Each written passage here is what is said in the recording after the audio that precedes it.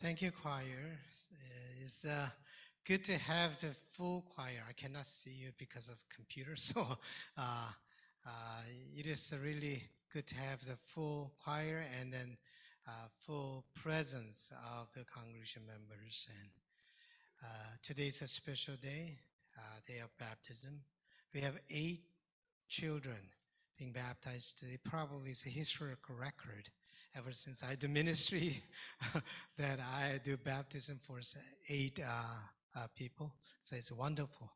Today, before the baptism, I like to reflect on words, words that we use. We use words all the time. But what is the dynamic behind these words? What are some good words and what what do words do in our lives? That's what I'm going to reflect with you today. Words are beautiful. Without words, you will hear a baby crying, but there's a life of sign, the sign of life. And that's wonderful to hear baby crying, yeah. Without words, our life would have been very limited and confusing. Because we have words, we can communicate what's in our minds. I mean, that itself, to me, is a blessing. Communicating how we feel and what we desire, what my hope is, and that is a blessing. Because we have words, we can understand what is called truth. Without words, we won't be able to understand the truth. Our civilization would not have been possible without words. Because we have words, our civilization could have advanced and progressed. We could share our thoughts with each other and build a better life together by communicating our desire and our words with each other. And also because we have words, we can understand God. God, our God, is God of words. Our God is God of communication. God communicated to us through the words. Jesus is the Word incarnate. In that sense, words are God's gift for us so that we may be able to interact with God and also we may have more meaningful and fuller life. Right words at the right time can be quite powerful. It can help people tremendously. And right words at the right time can even save people. Words of encouragement, words of challenge, words of truth can awaken people, give them hope, and even inspire them to persevere through hardships. I'm so honored to be a minister of the Word. My office is called the Minister of the Word and Sacrament. So I'm very honored to be a minister of the Word. I communicate the Word of God, and God gives me the Word to communicate every week.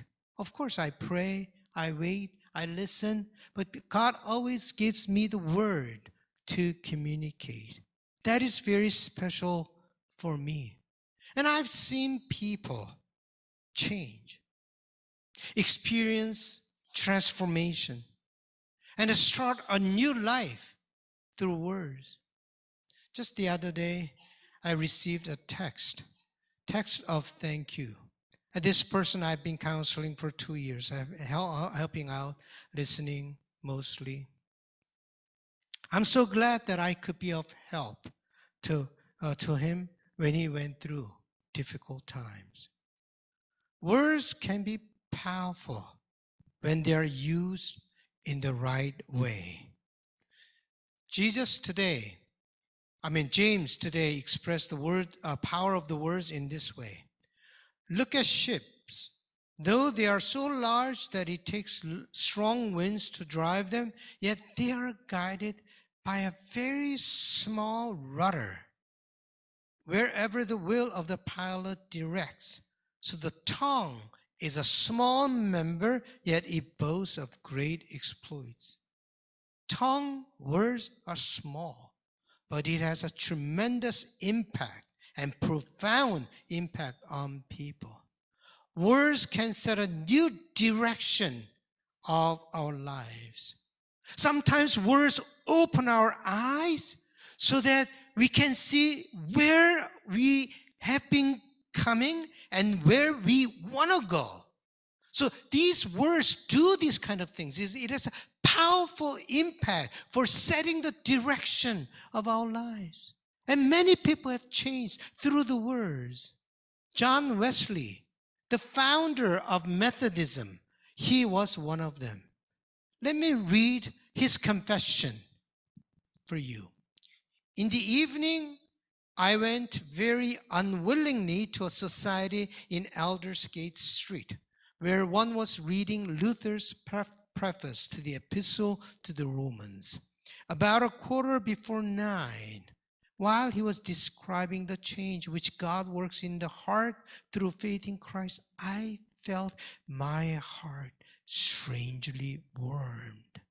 When he heard the word, his heart became warm. I felt I did trust in Christ alone for salvation. And an assurance was given me that he had taken away my sins, even mine, and saved me from the law of sin and death. That's a miracle. That's a power of the word. He heard the words and the words changed him. He found a new direction of life. God can use his words and also our words to uplift each other and bring about change. But at the same time, words can be quite dangerous. They can be quite powerful in a negative way. Psalmist said, "The tongue of the wicked is like the bite of a poisonous snake." The bite of a poisonous snake. What an accurate image. It can kill. Words can kill. Words can have detrimental effect on people, and they can destroy people. I mean, little kids throwing the stone without thinking much, and then that stone can kill the frog. In the same way, the words that we just blurted out without thinking much can destroy the souls of some vulnerable people. James also warns us in this way. How great a forest is set ablaze by a small fire. And the tongue is a fire. The tongue is placed among our members as a world of iniquity. It stains the whole body, sets on the fire the cycle of nature, and it is self set on fire by hell. I mean, we have a lot of problem with the forest fire. It could start a small spark.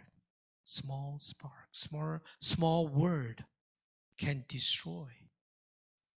Our words of accusation, judgment, and condemnation can hurt deeply people who are vulnerable. We can destroy the spirits of other people. That's not the right thing to do. Our words can be hurtful, harmful, and poisonous. To me, verbal abuse is same as physical abuse. And sometimes I believe that verbal abuse is worse than physical abuse. It can leave emotional damage and scar as deeply as a physical abuse, if not more. Our words that come from our own prejudice, our own darkness, and our own unhappiness can poison the soul of other people. When you're unhappy, the words that you use will make other people unhappy. So to me, being happy is the ethical responsibility. We have to be happy. Then what we say will make other people happy. But when we are not happy, what we say will make other people very unhappy. We have our own darkness, inner struggle within us. When they are expressed in a raw form, what we can say can be poisonous.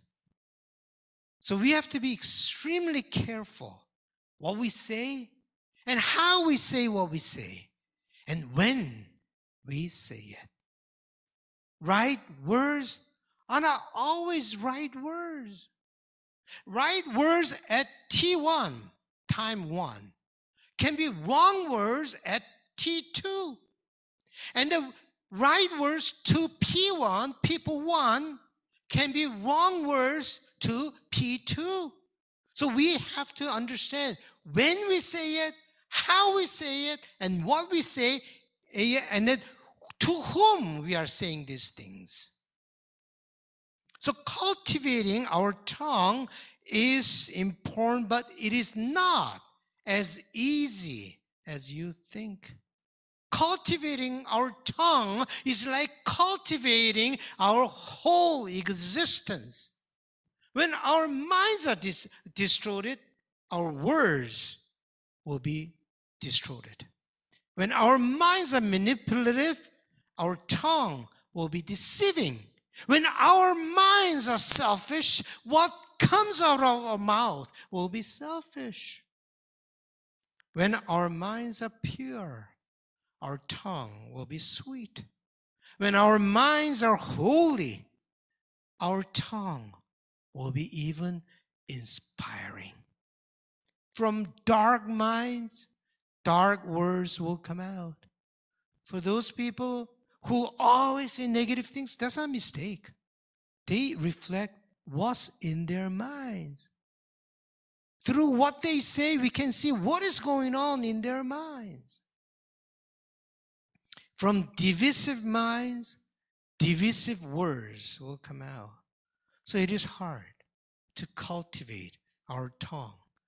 That's why James said, for all of us make many mistakes.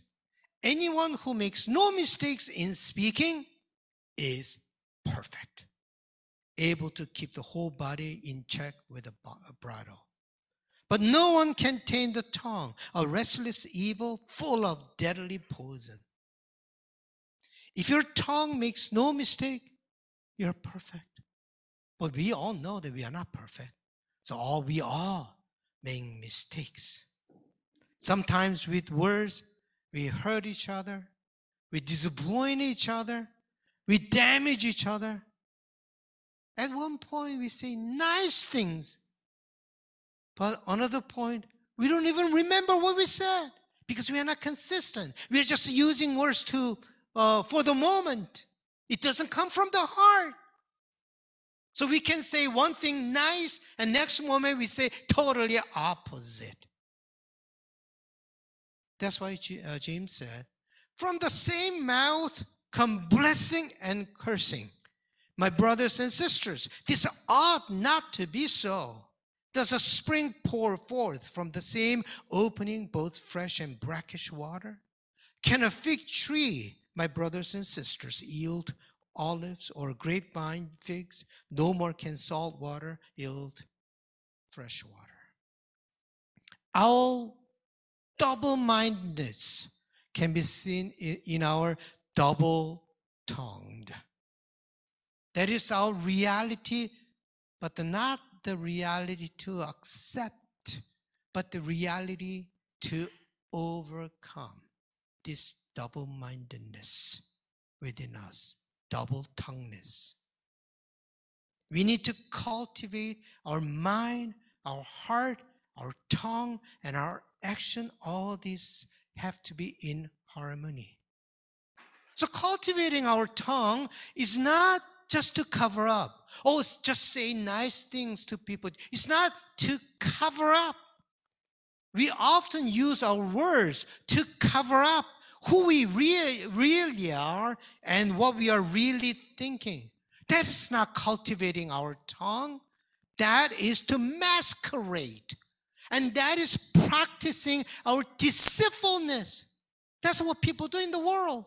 They say nice things in front of you, turn around, they gossip. Let us not use words to manipulate others, either to make them like us or take advantage of them. So saying nice things is not everything. Learn to speak from the heart. Say things you really mean. Don't try to manipulate others with words. Say things that you really mean. Say things from who you are rather than who you want to represent to be. Cultivating our tongue is cultivating purity. Purity. Pure hearts of serving others, being considerate, and loving others. We have to make that as our goal and practice it every day. And of course, our minds manifest themselves in what we say, but also our tongue can govern our minds. So our minds and tongue, they interact. It's like a chicken and egg. We don't know which one started first. But our minds affects our tongue, but our tongue also affects our minds. You have to teach your children how to use good words. Memorize good words, positive words, encouraging words, words of forgiveness. Let these words be in your consciousness, in the consciousness of your children. 8 children we are going to baptize. When you raise them, don't sometimes make mistakes of using such a harsh word that may leave scar and wound, because it lasts forever. Always say things that are challenging, encouraging, hopeful, positive. Teach them. When you practice it every day, your words will change. God will help you. Disciplining of your tongue is God's gift. I have developed a skill when I listen to people, because I do a lot of counseling. When I listen to people, I pray. Of course, I listen. While listening, I pray. I pray for the word. What is a word that this person needs? But amazingly, at the end of counseling session, God always gives me the word to speak. Just last time I had a conversation and counseling. For about an hour, she was talking about her problem. And while I was listening, I pray for the word. And amazingly, God gave me the word, and I gave that word to her. And she said, that was what I needed. And she was relieved. You don't need to speak much. St. Francis said, preach the gospel at all times, and if necessary, use words. You don't need to use the words all the time. Discipline of tongue is sometimes discipline of listening. Listening with compassion. Listening with empathy. You know, when people say negative things to you, dark things to you, then that means that person needs to deposit their darkness somewhere because it's too much for them to handle. Some people are habituals and that they need therapy, but most people, when they say negative things and dark things, they need to deposit their negative things to somewhere.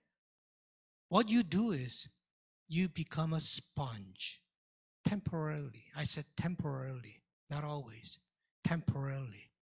So when you become a sponge, that person deposit that negative things to you, and then they deal with their problems. You allow them to deal with their problems. Listen with empathy. Don't say words with judgment. Pray and find word, and God will give you the word. Especially when you're emotionally charged, be careful. Don't say it. You'll regret it. When you're angry, don't speak.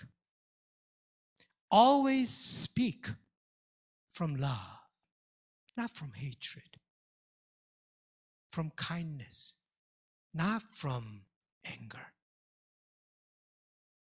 You'll find good words to speak. Let us cultivate our minds, our hearts, and our tongue, and God will bless your life. When you change your tongue, when you change your words, your life will change. Guarantee.